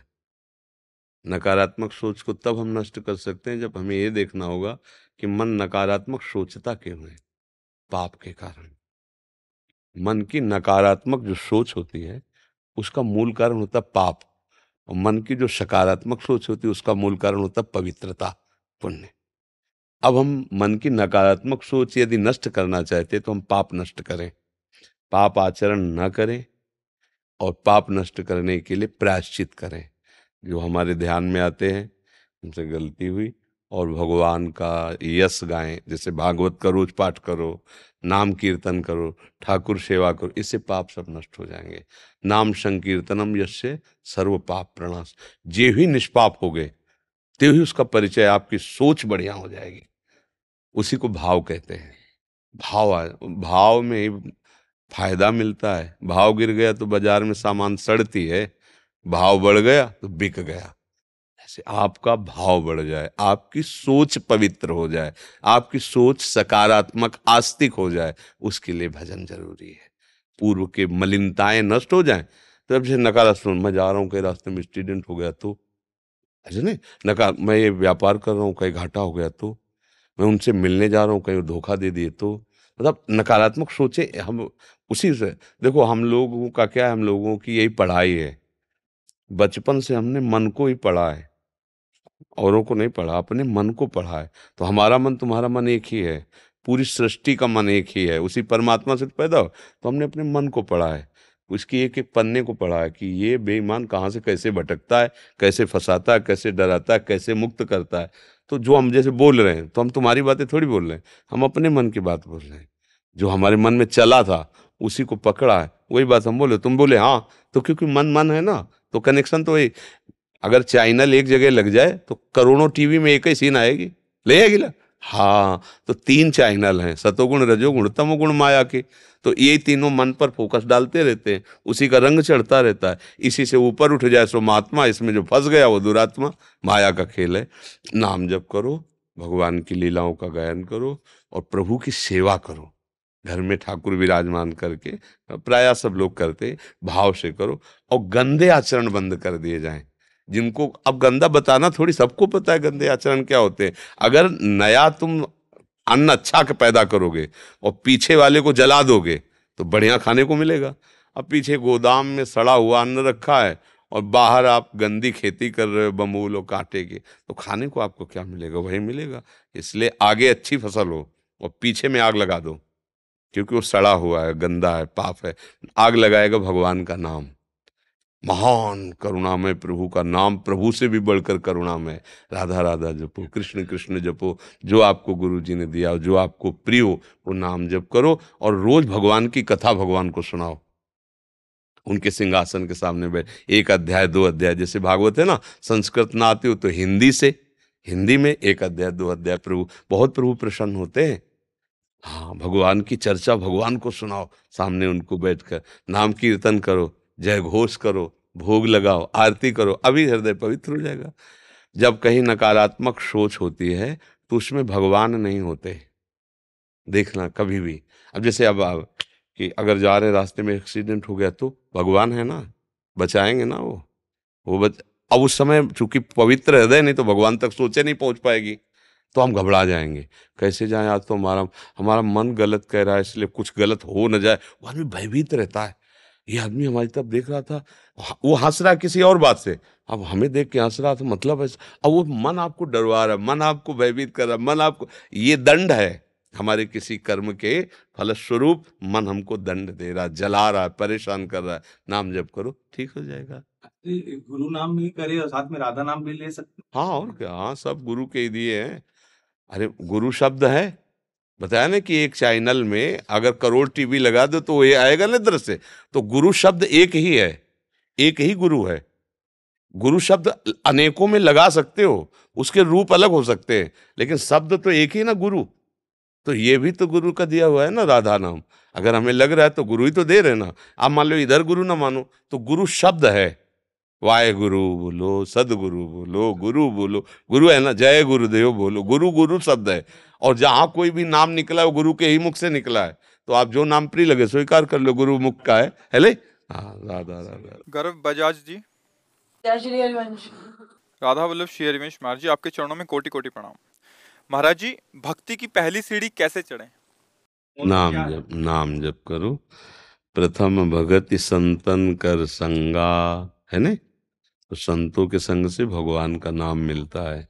भगवान का नाम जप करो। पहली है श्रवण भक्ति, जो संतों से, तो संतों से क्या सुना जाता है? नाम, भगवान का रूप, भगवान की लीला, भगवान की महिमा। तो इसका परिचय तभी मिलेगा जब नाम जप करोगे। खूब नाम जप करो। नाम जप करते हो? क्या जपते हो? कभी राम नाम जप लिया, कभी राम नाम जप लिया। हाँ ठीक है, मिठाई है, कभी बर्फी खा ली, कभी पेड़ा खा ली, तो मिठाई ही है, नाम भगवान के ही है। अच्छा है, जपो। अच्छा हरजीत सिंह जी। राधे राधे महाराज जी, आपके चरणों में दंडवत प्रणाम। महाराज जी, पिछले 2 महीने से आपके दर्शन यूट्यूब के माध्यम से करने का सौभाग्य मिला, तब से आपको लाइव देखने का बहुत अभिलाषा था। महाराज जी, मेरा प्रश्न यह है कि जब मैं ध्यान में बैठता हूं तो संतों की कृपा से स्वरूप के दर्शन करने को मिलते हैं, लेकिन मन में ख्याल बहुत आते हैं। ऐसा कोई उपाय बताएं जिससे मन में ख्याल आना बंद हो जाए और स्वरूप में और डूबना हो। स्वरूप का दर्शन अभी सही बात नहीं। मन और स्वरूप दोनों बिल्कुल अलग हैं। अष्टधा प्रकृति में मन है और चिदानंद भगवद अंश स्वरूप है। जब स्वरूप का परिचय मिल जाएगा तो मन की सत्ता खत्म हो जाएगी। स्वरूप किसी और का नहीं, आपका है। स्वरूप आप, ये आप नहीं है, ये तो आपकी देह है, ये तो आपकी पोशाक है। आप हमारी बात को समझ पा रहे? जो सत है, जो ओंकार स्वरूप है, वो निरंतर चिंतन के प्रभाव से अपने स्वरूप का परिचय मिलता है। अपना स्वरूप जानते हो? अभी स्वरूप का आप संबोधन जो किए वो किसी संत के या भगवंत के रूप से ले रहे हैं या अपने स्वरूप से ले रहे हैं? उत्तर दीजिए। आपको ध्यान में क्या दिखाई देता है? ख्यालों से मुक्ति मिलती है, तो बिल्कुल जैसे एम्प्टीनेस नहीं जिसको तो कह देते हैं। ख्यालों से मुक्ति किसको मिलती है? भाई देखो, अगर सही ढंग से चलोगे तो वास्तविक आनंद को प्राप्त हो जाओगे, नहीं तो फिर आपको लगेगा कि मैं आनंद में हूं, पर वो आनंद नहीं होता। ख्यालों से मुक्ति किसको मिलती है? अपने को। आप में तो कोई ख्याल ही नहीं, आपका जो स्वरूप है। मन में ख्याल होते हैं, जितनी बातें होती है वो मन में होती है। आपका जो स्वरूप है उसमें कोई वासना नहीं है, जो हमारा चिदानंद स्वरूप है, कोई उसमें कामना नहीं। संसार का उसमें प्रवेश नहीं हो सकता, संसार की कोई बात उसमें प्रवेश नहीं हो सकती। अभी आप अंतःकरण धर्म में तदात्म होकर बोल रहे हैं। स्वरूप शब्द बोले इसलिए तुरंत हम उसको ज्ञान शब्द से संबोधन करते हैं। तो अभी आपको स्वरूप का बोध नहीं है। ख्याल केवल मन का विषय है। ख्याल माने जानते हो क्या होता है? संकल्प विकल्प होना, किसी विषय का चिंतन करना, किसी बात का चिंतन करना, अच्छी बात का चिंतन करना, बुरी बात का चिंतन। ये दोनों बातें शांत हो रही हैं कुछ क्षण के लिए, ये कृपा है, पर अभी स्वरूप में नहीं है। क्योंकि अगर स्वरूप में है तो आपका ये जो प्रश्न है ये संगत नहीं बैठता है। संगत तब बैठता है जब एक बार स्वरूप का बोध हो गया तो मन खत्म हो जाता है, मन मर जाता है। उसमें ख्याल करने की सामर्थ्य नहीं रह जाती। वो ब्रह्म स्वरूप हो जाता है मन, जब स्वरूप का अनुभव होता है। वो अनुभव का विषय वाणी में कोई शब्द ही नहीं कि उसका वर्णन कर सके। अब क्या करो, जो आपके गुरुदेव की वाणी में मार्ग लिखा है उस मार्ग को पकड़ो। नाम का कितना जप करते हो? महाराज जी कीर्तन करते हैं, जप कितना कर, ध्यान कितना करते हो? ध्यान रोज करते हैं महाराज जी। नाम का, हम नाम का कह रहे हैं। नानक नाम जहाज है चढ़े सो उतरे पार, गुरुवाणी है। नाम कितना जप करते हो? नाम का ध्यान। जब तक नाम नहीं जप करोगे तब तक मन पवित्र नहीं होगा, और मन पवित्र नहीं होगा तो स्वरूप बोध किसको हो गया? स्वरूप का साक्षात्कार किसको हो गया? ख्याल आ रहे हैं ना, तो मन मरा नहीं ना, जी तो अभी बात बनी नहीं ना। जी। इसलिए जिस दिन मन मर जाएगा, तो मन मारिया तन बस में कि ना हुआ भरम सब दूर, बाहर से कछ दिखत नहीं अंदर चमके नूर, आपो त्याग जगत में बैठे नहीं किसी से काम, उनमें तो कछुअंतर नहीं संत कहो चाहे राम, एक हो गया वो। समझ रहे ना? जी महाराज। हाँ वाहे गुरु। थैंक यू महाराज जी, बहुत बहुत धन्यवाद आपका। शरद चंद्र शर्मा जी। परम पूज्य महाराज जी, आपके चरण कमलों में सादर शत शत नमन। गुरुदेव, मैं आपसे आशीर्वाद चाहता हूं कि मेरे गुरुदेव एवं अन्य संतों के प्रति श्रद्धा एवं विश्वास बना रहे। मैं कभी भी जन्म लूं, किसी भी योनि में लूं, तो द्वारा गुरु सेवा ही करता रहूं। गुरु सेवा कभी छूटे ना। गुरु सेवा का भाव क्या समझते हो आप, कि ये करें तो गुरु सेवा होती है? गुरुदेव का जो भी कार्य वो देते हैं वो करते रहें। तो ये तो साधारण बात है। असाधारण गुरु जी की सेवा उनकी आज्ञा का पालन करना, उनके द्वारा दिया हुआ नाम मंत्र उसको निरंतर चिंतन में लाना। गुरु के कपड़े धो देना, गुरु को भोजन दे देना, गुरु के पैर दबा देना, ये बाहरी बात है, कोई खास नहीं है। गुरु की प्रधान सेवा क्या है, जिससे आपका वास्तविक गुरु प्रेम प्रकट होगा? जो गुरु ने मंत्र दिया है, जो नाम दिया है, उसको रमा लो। अगर नाम जप करते हुए, मंत्र जप करते हुए गुरु के चरण दबाने को मिले, गुरु की जूठन पाने को, अहो भाग्य। अगर नहीं, तो अगर नाम जप नहीं चल रहा, मंत्र जप नहीं चल रहा, और आप गुरु के पैर भी दबा रहे हो, कपड़े भी धो रहे हो, तो भी आप गुरु का अपमान कर दोगे, आप गुरु की अवहेलना कर दोगे, क्योंकि तुम्हारे अंदर क्षमता नहीं आएगी। वो नाम से आएगी, वो मंत्र से आएगी। नाम जप नहीं किया, मंत्र जप नहीं किया, तो गुरु सेवा अधूरी। तो चाहे जिस योनि में जन्मूं, गुरु के द्वारा दिए हुए नाम का सुमिरन करता रहूं, उनकी आज्ञा में रहूं, ये बात है। आपकी गुरु प्रियता को हम नमस्कार करते हैं कि गुरु की परिचर्या, सेवा, उनके द्वारा दी हुई क्रिया हमें करना ही चाहिए। पर वो क्षमता तभी हमारे अंदर आएगी जब हम नाम जप करेंगे। हम केवल चरण दबाना या गुरु को भोजन दे देना या वस्त्र दे देना, इसको ही सेवा ना मान ले। ये भी सेवा का एक अंग है, पर संपूर्ण सेवा नहीं। आज्ञा शमन सुसाहिब सेवा, आज्ञा का पालन करना सबसे बड़ी सेवा होती है। तो गुरु की आज्ञा है निरंतर भजन करो। कोई भी गुरु अपने शिष्य को दोबारा इस संसार में जन्म ले ऐसा नहीं सोचेगा, वो ये सोचेगा इसी जन्म में भगवान को प्राप्त हो। उसके लिए आवश्यक है अव्यावृत भजनात्, निरंतर भजन, राधा राधा राधा, बाहर भीतर हर समय नाम जप चलता रहे। आप समझ पाए? आरजू फरूखाबाद से। कोटि कोटि नमन गुरुदेव भगवान। गुरुदेव भगवान, मेरा मन और बुद्धि कभी कभी बहुत चलती है, ना चाहते हुए भी गलत चिंतन कराती है महाराज जी। सबका चलता है, सबका चलता है, तुम्हारा ही नहीं।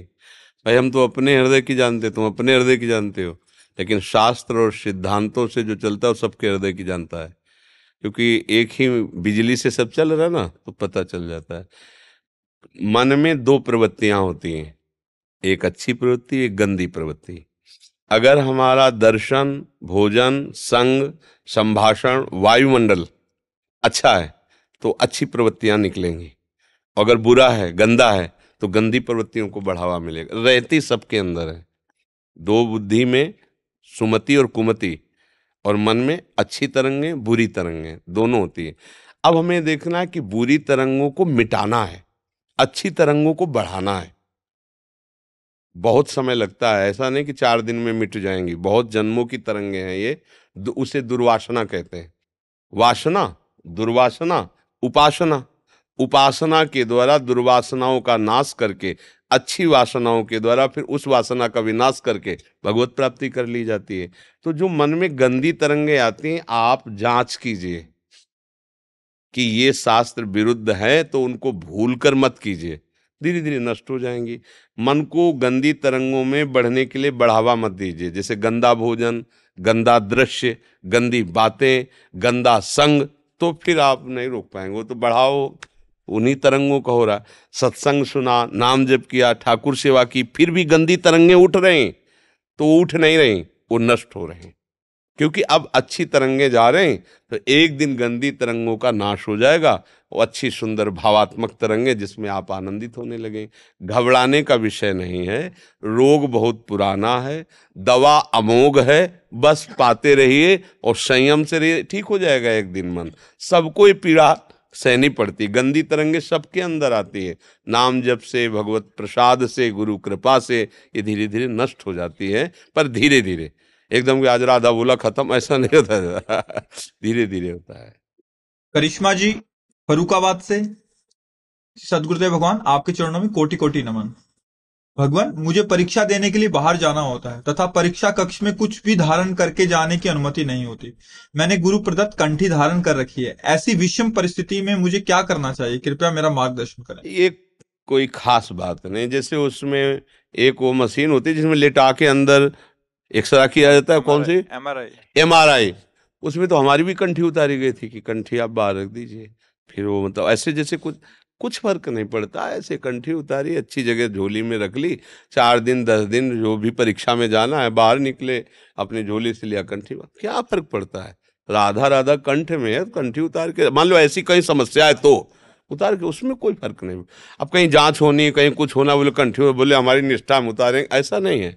बोले भैया थोड़ी देर के लिए रखिए, तुम जांच कर लो, भाई तुम कंठी पहन के अंदर नहीं जाओगे तो तुम्हें उसमें बम विस्फोट लग रहा है, तुम उतार के रखे दे रहे, क्या चला जाता। राधा राधा राधा, बड़ा मस्ती का मार्ग है, झंझट लड़ाई झगड़ा और इसका टेंशन का मार्ग थोड़ी। भाई हम श्री जी के हैं, तो अगर 1-2 घंटा के लिए कोई कंठी को रोक दे तो हम श्री जी के नहीं रहेंगे क्या? नहीं, वो श्री जी के हैं, उसमें कोई फर्क नहीं, आनंदित रहो। ऐसी बातों में लड़ाई झगड़ा कभी मत करना, कभी असंतुष्ट मत होना।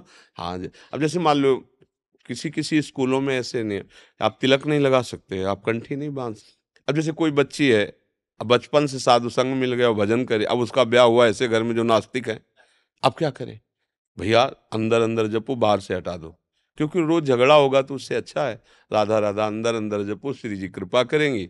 बाहर का जो माहौल है, जैसे लड़की, अब उसको ये थोड़ी कि युद्धम प्रारंभ, झगड़ा शुरू, ऐसे नहीं, भक्ति झगड़ा नहीं करे, भक्ति तो आनंदमय होती है। ठीक भैया, तुम बाहरी बात है ना, शरीर को ब्याह के लाए हो ना, मन ने तो श्री कृष्ण को वर्ण कर लिया, उससे तुम हटा नहीं सकते, ऐसे चलना चाहिए भक्ति में। हाँ, वो एक अलग बात है कि जब वो भक्ति का रंग छाता है, तब फिर जैसे मीरा जी, रत्नावती, बड़ी बड़ी महान भक्ता, फिर तो बैठ गए मोड़ मुड़ा के, श्री कृष्ण सामने खड़े, फिर क्या मतलब वो। पर ऐसी हिम्मत और ऐसा व्यवहार सब कोई नहीं कर सकता, इसलिए कभी ऐसा अवसर आए तो लड़ाई झगड़ा न करे, उतार के झोली में डाल ले, जो भी सेवा जैसा भी करे, फिर आप पहन ले, राधा राधा राधा, हम श्री जी के हैं, हमारा मन श्री जी में लग रहा है, संसार का अपना क्षेत्र है। कमलाकांत जी लखनऊ से, राधा वल्लभ से। श्री हरिवंश गुरुदेव, आपके चरणों में दंडवत प्रणाम। गुरुदेव, आपके श्रीमुख से सुना है कि लाडली जू सबको देख लेती हैं, यहाँ तक कि लालजू को भी देख लेती हैं। तो गुरुदेव, जब हम किसी सांसारिक समस्याओं में ज्यादा उलझ जाते हैं तो श्री जी से प्रार्थना करते हैं कि आप ही देख लो अभी। ऐसा कहने से गुरुदेव, आपकी कृपा से जो थोड़ा बहुत भजन होता है वो भी तो नहीं खर्च हो जाता? भजन खर्च तब होता है जब भजन हम करते हैं, और जो भजन करवा रहे हैं श्री जी, तो शरीर उनका, मन उनका, क्रियाएं उनकी, परिवार उनका, आपका कुछ अगर है तो खर्चा होता है, अगर सब श्री जी का है तो क्या खर्चा होता है? भाई हमने अपना जीवन श्री जी को दे दिया, अब हमारा कोई अस्तित्व नहीं है। जैसे कोई बहुत बड़ी फैक्ट्री है, उसमें कोई मुनीम बन के रहता है, तो फैक्ट्री की हानि लाभ मालिक को होती है, मुनीम का काम है अपना। तो आप मुनीम बन करके परिवार का पोषण कीजिए, मालिक तो श्यामा श्याम है, तब जो भी जैसी सेवा बनती हो श्यामा श्याम के, हमारा जीवन श्यामा श्याम के, हमारा कुछ अलग अस्तित्व तो अभी बकाया है, तो फिर हिसाब किताब भी बकाया है, बस ये ध्यान रखना। अगर हम श्यामा श्याम से अलग हैं अभी, हमारा परिवार, हमारा शरीर, हमारा सुख भोग और भजन, तो फिर वो खर्चा होगा ही होगा। अगर हमारे श्यामा श्याम, सब श्यामा श्याम का, तो कोई खर्चा नहीं, क्योंकि हम कुछ कमा ही नहीं रहे, हमारे पास कुछ है ही नहीं कमाई। ये तन उनका, ये मन उनका, प्राण उनके, जीवन उनका, परिवार उनका, ये अंतर्गत हो रहा है, मैं कहीं हूं ही नहीं। हो गई शरणागति। अब हम हैं, हमारा परिवार है, हमारा शरीर है, हमारी भोग सामग्री है। श्री जी बस आप तो जितना भोग लगाएं उतना पालो, जितना कहें उतना कर दो, तो ये अलग बात हो गई। तो ये शरणागति का तो लक्षण नहीं है। और अगर श्री जी के हम हैं तो अगाध बैंक हमारी, हमारे बाप की है, हमारे पास अगाध संपत्ति है, क्योंकि एक क्षण में भगवान ने पूरी सृष्टि रच दी है। वो भगवान हमारे प्यारे हैं, तो हमारे खूब श्री जी के भजन में मगन रहो, सब कुछ श्री जी का, ऐसी भावना करो। अलग करने पर तो फिर हिसाब बहुत ही मतलब बिगड़ जाएगा, क्योंकि फिर हमारे अशुभ कर्म भी हैं, शुभ कर्म भी हैं, फिर तो हम नहीं निपट पाएंगे। मतलब बहुत अलग नहीं हो ना, अपना सब कुछ उनमें मिला दो। तो जैसे एक गंदा नाला भी यमुना जी में गिरने पर वो बाहर उसी में बहाव में आकर वो यमुना के समान माना गया, लेकिन जहाँ से गंदा नाला निकला और वहाँ यमुना जी तक नहीं मिला, तब तक कोई छुएगा नहीं, वो गंदा ही नाला है। तो हम लोगों के आचरण गंदे नाले जैसे ही हैं, अगर पूर्व से सब देखे जाए। अगर कुछ पवित्रता है तो जुड़ने से है इनसे, जहाँ से जुड़े तो वहाँ सुरसरी भैंस पावन कैसे, ईसन ईस यंत्र, जैसे गंगा जी में नाला गिरा तो गंगा जी बन गया। ऐसे ही हम अपवित्र विचार वाले, अपवित्र कर्म करने वाले प्रभु में समर्पित हुए तो प्रभु में हो गए। बस बात ये है, अपना अस्तित्व अलग रखना खतरे में पड़ना है। बिल्कुल यही तो समस्या है, हम अस्तित्व ही तो मिटा नहीं पा रहे हैं। अस्तित्व मिट जाए फिर क्या, फिर तो मस्त हो गए, पूरा ब्रह्मांड आपका, आपके बाप का। हम लोग थोड़ा अस्तित्व अपना बनाए हुए ना, चार परिवार के लोग, एक मकान, एक ये हमारा है बकाया, और सब नहीं। हम सुखी रहें, अगर बज्रगृह तो सब मर जाएं, पर हमारा परिवार को एक छोटी सी सीमा, एक छोटा विचार, ये जो अलगावपन हुआ है इसे समर्पित कर दो। अलगाव में सारा हिसाब किताब फिर होगा, समर्पण में हिसाब किताब नहीं होता है। अब जैसे किसी होटल में जाओ तो एक एक रोटी का हिसाब आपको देना पड़ेगा, नहीं? और अपने रिश्ते नातेदार के आ जाओ तो होटल से भी अच्छा मिलेगा, पर हिसाब थोड़ी होगा उसमें। बोले हमारे तो दोस्त है, हमारे तो रिश्तेदार हैं, हमारे तो घर के, ऐसा। अपने घर में कोई हिसाब, तो अपना घर है ना, श्री जी हैं, ये घर के मालिक हैं, अपना परिवार सब, वहाँ कोई हिसाब किताब नहीं चलेगा। अलग हो जाओगे तो फिर होटल वाला हिसाब किताब चलेगा, एक एक दाने का हिसाब होगा, एक एक कर्म का हिसाब होगा। अवश्य में भोक्तव्यम कृतम कर्म शुभाशुभम। बस ये राज से सबकी समझ में नहीं आता। ये समझ में आ जाए तो कुछ समस्या नहीं है, कोई समस्या नहीं। समस्या अहंकार पैदा करता है, शरणागति तो समस्याओं का नाश करती है। और हम लोग कहलाते शरणागत हैं पर होते अहंकार की ही धरा में, इसलिए बात बन नहीं पाती। सच्ची शरणागति आ जाए तो फिर वो मस्ती आएगी कि आप समझ नहीं। आप समझो छोटा कोई पदाधिकारी भारत का आपके सर पे हाथ रख दे, चिंता मत करना, तो आपकी हालत जानते हो क्या होगी? हर समय गर्व में फूलोगे। और अखिल कोटि ब्रह्मांडों के नाथ प्रभु कह रहे हैं, योगक्षेमम बाहम्यम, तू केवल भजन कर निश्चिंत। अब मुझे क्या करूं, सदा तिन कह रखवारी, जिम बालक राखे मातारी। हमें विश्वास होता है क्या? एक बार हम गंगा किनारे जब रहते थे तो अंधेरा था, बड़ा भया, उल्लू सब, सियार, ये सब बोलते रहते गंगा के। अब तो धीरे धीरे वन विभाग मतलब कम हो रहा है, लौकिक सत्ता बढ़ रही, जगह जगह जहाँ जंगल सब कट करके खेती और निर्माण आदि के कार्यक्रम। नहीं, पहले अधिकतर जंगल, अधिकतर 10-20 किलोमीटर में कहीं एक इधर गांव छोटा सा, कहीं उधर गांव छोटा, सबका सब जंगल ही जंगल। ऐसे भयावह स्थिति, पता नहीं कैसे मन में एक भय सा सवार हुआ। अंधेरा कोहरा छाया, गंगा किनारा, तो दूर एक आदमी, मतलब ऐसा लगा कि कोई लालटेन लिए दूर दिखाई दे, भय कम हो गया। हम अपने मन को डांटा कि यार वहां लाइट है, पता नहीं वो व्यक्ति है क्या नहीं। इतना उसका भरोसा, भगवान का भजन करने के लिए निकले हो, हर समय भगवान भजन, तुम्हें भगवान का भरोसा नहीं, वो व्यक्ति बचाए कि ना बचाए, वो है व्यक्ति की नहीं है, लाइट दिखाई दी तो भरोसा हो गया कोई है वहां, और भगवान का नाम जप रहे भगवान। अरे मन यार, अब तो बेईमानी छोड़ दो, मन की बहुत बुरी दशा होती है, ये कहीं भी फंसा सकता है। भगवद आश्रित रहो, बेपरवाह मस्त हो जाओगे, पर ये मस्ती तभी आएगी जब अहंकार समर्पित हो जाए, सोहम तवई आश्रिता, मैं आपके आश्रित हूँ। फिर तो अब जैसे छोटा बच्चा है, कुछ भी बिगाड़ दे, उसके लिए तुम डांट सकते हो, लेकिन उसके लिए कोई रिपोर्ट या कोई अपराध कुछ ऐसा नहीं होगा। मतलब लाखों की चीज तोड़ दी उसने, तुम डांट सकते हो, पर जब तुमसे कोई कहे कि अब हम इसको देख लें, तुम्हारे लाख रुपया नुकसान, तो पागल हो क्या, हेरना भी नहीं, मेरा बच्चा मेरे लाख रुपया का नुकसान, ऐसे होता है, ऐसे प्रभु की शरणागति में होता है। वो डांट सकते हैं, गुरु से डटवा सकते हैं, वो स्वयं तुम्हारे प्रति, तुम्हें लगेगा कि भगवान नाराज है क्या, ऐसा प्रतिकूलता आ रही है, पर ऐसा नहीं। तुम उनके बच्चे हो तो कोई हिसाब किताब नहीं चलेगा वैसा। बड़ों के घर में 1,50,000 का टूट भी जाए तो क्या, तो सबसे बड़े तो प्रभु है, ब्रह्मांड के ब्रह्मांड रचते और विनाश कर देते, उनके लिए क्या है। तो ऐसे प्रभु का हम परिचय जानकर उनसे जुड़ें, उनको अपना माने, फिर छोटे मोटे हिसाब किताब नहीं रहते। तो बड़ों के नौकर भी बड़ी पोशाक में ही रहते हैं, क्योंकि उनकी इज्जत उन्हीं से होती है। नौकर को देख के ही पता लगता है स्वामी कितना उदार है, स्वामी कितना धनवान है। ऐसे ही अपने लोग शरणागत हैं, तो हमारी इज्जत नहीं, वो अपनी इज्जत के लिए हमारी सब बात करेंगे। हाँ, जैसे नौकर है ना, अगर फटा पुराना कपड़ा पहने तो उसको तुरंत अच्छे जो को, यार तुम मतलब दिमाग खराब तुम्हारा, तुम मेरे ड्राइवर हो, तुम मेरे अंगरक्षक हो, तुम मेरे गार्ड हो, ऐसे कपड़े पहने होंगे, लोग क्या कहेंगे कि यार मतलब ये पहनो कपड़े, ये पहनो, ये वो अपनी पोजीशन में रखेगा आपको। जब साधारण धनी ऐसा करता है तो अखिल कोटि ब्रह्मांड नायक अपनी इज्जत के लिए हमको ऐसे थोड़ी कह दे, है चल ऐसे ऐसे ले, देखो ना, अगर उनकी असलियत में हो जाते तो विश्व झुकता है कि नहीं झुका देते, भगवान ही तो है ना। नहीं कौन, हमारा पंचभौतिक शरीर, आपका पंचभौतिक, आपके अंदर जो भगवान की शक्ति हो, हमारे अंदर शक्ति। भाई ये कि दासत्व जितना जोर का हो गया, समर्पण जितना जोर का हो गया, उतने पूरा विश्व नमस्कार कर रहा है। ये भगवान की इज्जत है, हमारी थोड़ी इज्जत है, सब उन्हीं को तो इज्जत दे रहे हैं। सुरेंद्र गुप्ता जी। श्री हरिवंश। गुरुदेव राधा वल्लभ श्री हरिवंश, आपके चरणों में दंडवत प्रणाम।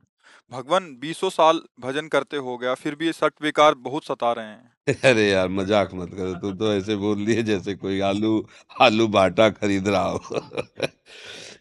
अभी भजन जानते नहीं हो, 20 साल भजन करते हो तुमने, ऐसे खिलवाड़ की बात, तभी में गुस्सा लग जाती है।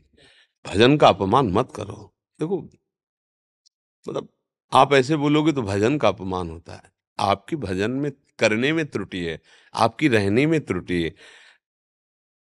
चलनी लेके जाओ, बड़ी दुधारू गैया है, बाद में कई ग्राम पीने को मिलेगा आपको, बस। अब आप कहते हो कि 20 साल से गाय दूध रहा हूं लेकिन 5 बूंद भी पीने को नहीं मिला, भैया देखो कहीं चलनी तो ले लिए हो, समझ रहे हो ना, दूध की धार जा रही हो, सब बाहर गिर, चलनी में गैया दुहे, दोष दैव को दे, हरि गुरु कहो न माने, अपना ही पल्ले। जो कर रहे हो उसको भोगना पड़। भजन क्या है, देखो जैसे अब किसी और से कहो तो बात अलग है, हम लोगों का जीवन ही भजन है। जब कोई भजन शब्द बोलता है ना, तो उसमें हमारा दिमाग एकदम सावधान हो जाता है, क्योंकि ये बात लाखों लोग सुनेंगे तो लगेगा 20 साल भजन करने पर इसको, तो हम तुम्हारी कैसे बात मान लें, जब उसी मार्ग में हम भी तो चल रहे हैं, उसी मार्ग में ये भी तो सब चल रहे हैं।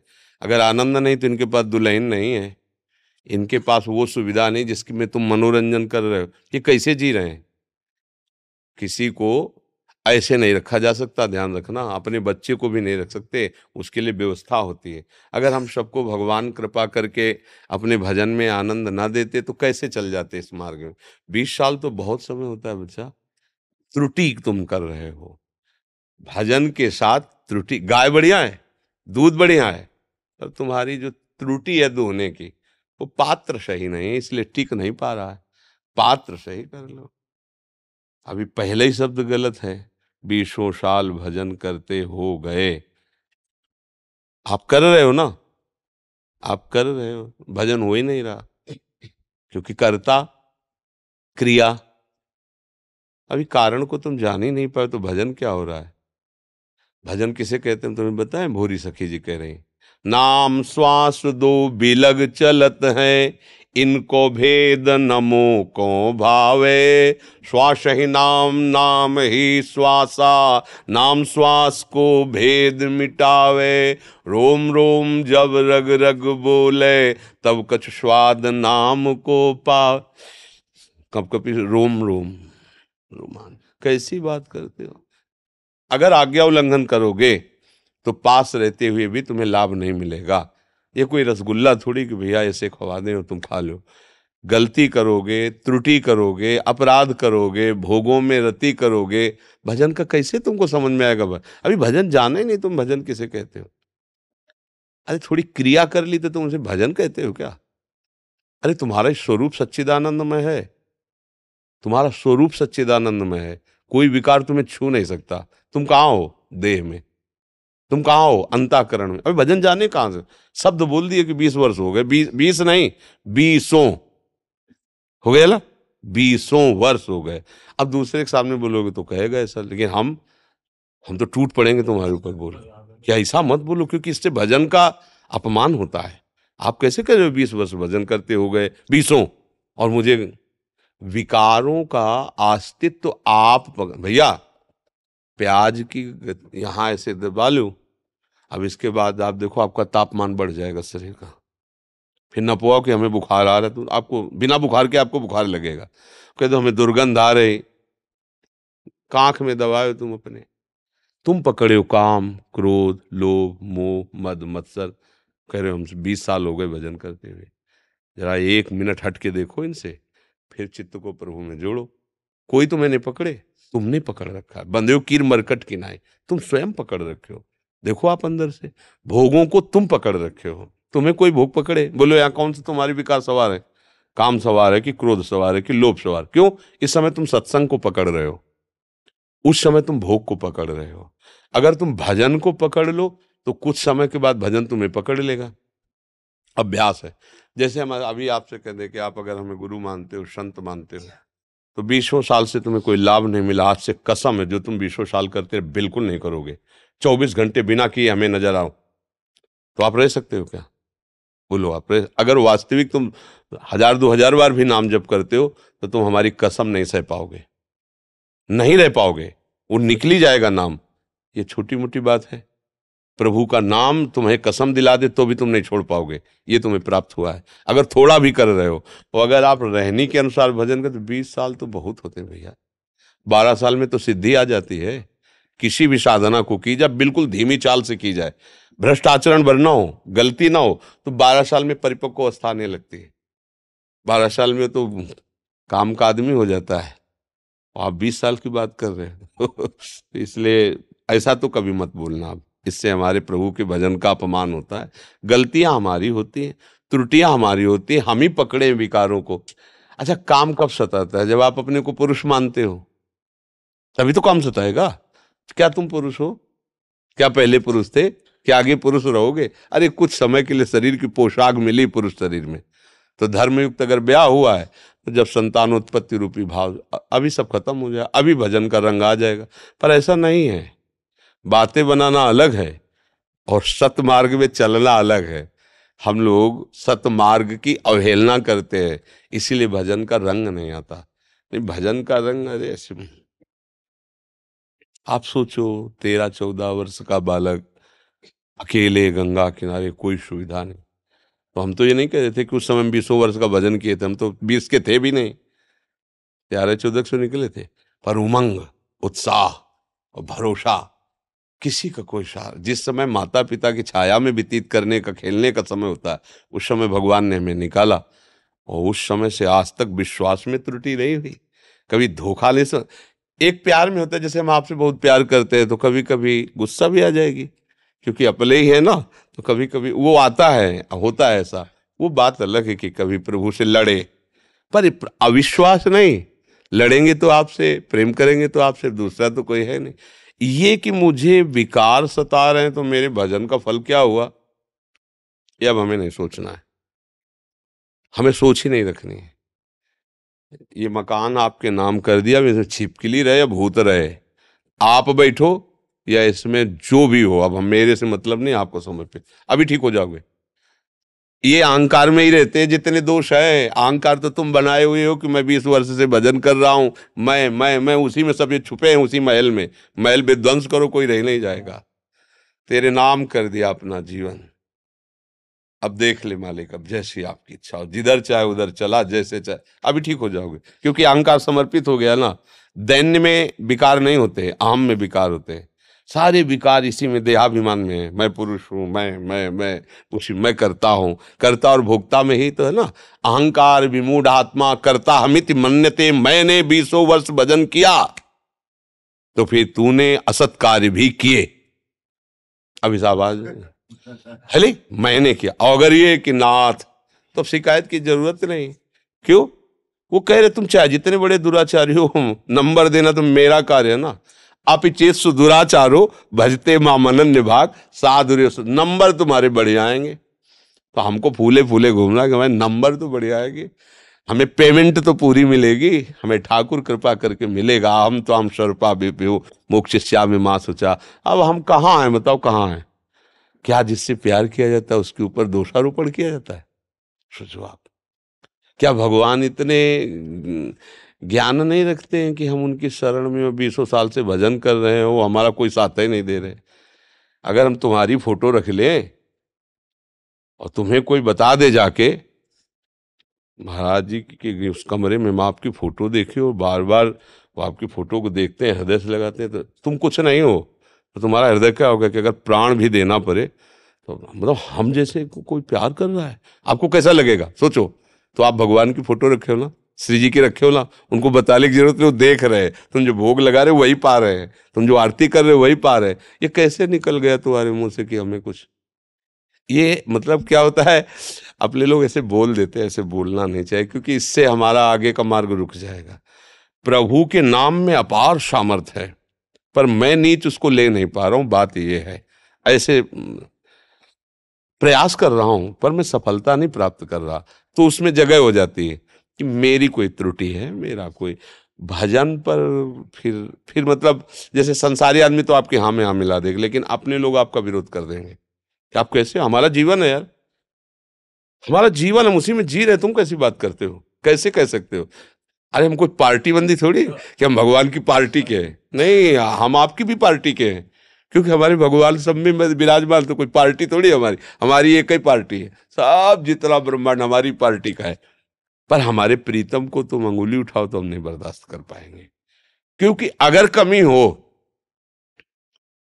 तो हम बात करें, वो तो समुद्र है, ज्ञान समुद्र, दया समुद्र, कृपा समुद्र, ईश्वर समुद्र, अनंत शक्तियों के स्वामी। वो भला हम उनका नाम ले रहे हो, हमें सहयोग क्यों नहीं करेंगे? तो हमारे द्वारा उनकी कोई आज्ञा का उल्लंघन हो रहा है, ढूंढ लो, उसमें भी आपका घाटा नहीं होगा, क्योंकि उसमें भी आप ऐसे कर, प्रभु आप सामर्थ्य दो, मैं इससे उठूं। तो ये दैन्य भाषा होनी चाहिए, आपकी अहम भाषा है, अहम भाषा का त्याग करो, दैन्य। प्रभु 20 साल से आपकी शरण में हूं नाथ, अब तो दया कर दो, अब तो मेरी अवस्था गिरती चली जा रही, प्रभु अब तो निर्विकार कर दो, भीख मांगो, याचना करो, दैन्य। ऐसे ठकुर सुहाती में तो भाई ऐसा होता है कि ये ले 50 की है, ये 100 ले, काम बनाओ। ऐसे कोई है नहीं, सृष्टि में पैदा नहीं हुआ आज तक। एक बार एक महात्मा को बहुत गर्व था कि मैं बहुत बड़ा तपस्वी हूं, अपनी तपस्या से ब्रह्मांड खरीद सकता हूं। एक से एक तपस्वी हुई, तो भगवान उनके आम को तोड़ने के लिए वहां की जो झील थी सूख गई, सरोवर था सूख गया, कुआं था सूख गया, पानी खत्म। अब जंगल में पानी ही नहीं, न झील में न सरोवर में, तो न शौच के लिए व्यवस्था न पानी के लिए। कई दिन व्यतीत हो गए, एक घड़े में शीतल जल रखे हुए जा रहे थे, एक व्यक्ति का रूप रखे भगवान। महात्मा देखे, दौड़ के, भैया पानी पिला दो। बोले बाबा वैसे फ्री पानी तो बटता नहीं, अब जान रहे हो इस समय सूखा पड़ा हुआ है, तो कैसे पानी हम दे दें? बोले आधी तपस्या, जीवन की आधी तपस्या, बस प्राण बचा लो, पानी दे दो। घड़ा रख दिया। बोले कल कहो एक घड़ा और ले आवे। बोले ले आना। तो बोले आधी आज, कल आधी, मतलब पूरी खत्म। तुम तो ब्रह्मांड खरीदना चाहते, 2 घड़े पानी में तेरी तपस्या बिक गई। वो कांप पड़े कि ही कोई व्यक्ति नहीं है चरणों में, तेरी तपस्या कितनी? 2 घड़े पानी में बिक गई। काय को अहंकार करता है, भगवान को खरीद सकता है तपस्या से कोई? दैल्य दैल्य यही दरबार दिल को आदर, रीत सदा चली आई। रो के इनके चरणों में जाओ तो सब बात बल जाएगी कि नाथ मैं नीच अधम हूं, मेरे बनाए ना बनेगी कोटि कल्प लो। गुरु जी कहते, संत जन कहते, प्रयास करते पर नाथ सफलता तो आपसे ही मिलेगी। आप कृपा को देखो, गोस्वामी जी कह रहे हैं कि बहुत यत्न करके देखा पर अपने मन को मैं आप में समर्पित नहीं कर पाया। कह गए हरिजु मेरो मन हठ न तजे, इस पद में है कि हो हार्यो कर जतन विविध विधि अतिशय प्रबल अजय, तुलसीदास बस होई तबे जब प्रभु पेरक बरजे। आप डांट दो नाथ, आप डांट दो तो मन रुक जाएगा, क्योंकि आपके पावर से ही ये बलवान हो रहा है, मेरे बस में नहीं हो। महात्मा जन कह रहे हैं और हम प्रभु से दैन्यता से नहीं, हम कह रहे बीसों बस भजन कर। गलत बात, अहंकार शब्द ठीक नहीं है, इससे भजन का अपमान होता है, फिर भजन जो हो भी रहा है वो भी गायब हो जाएगा।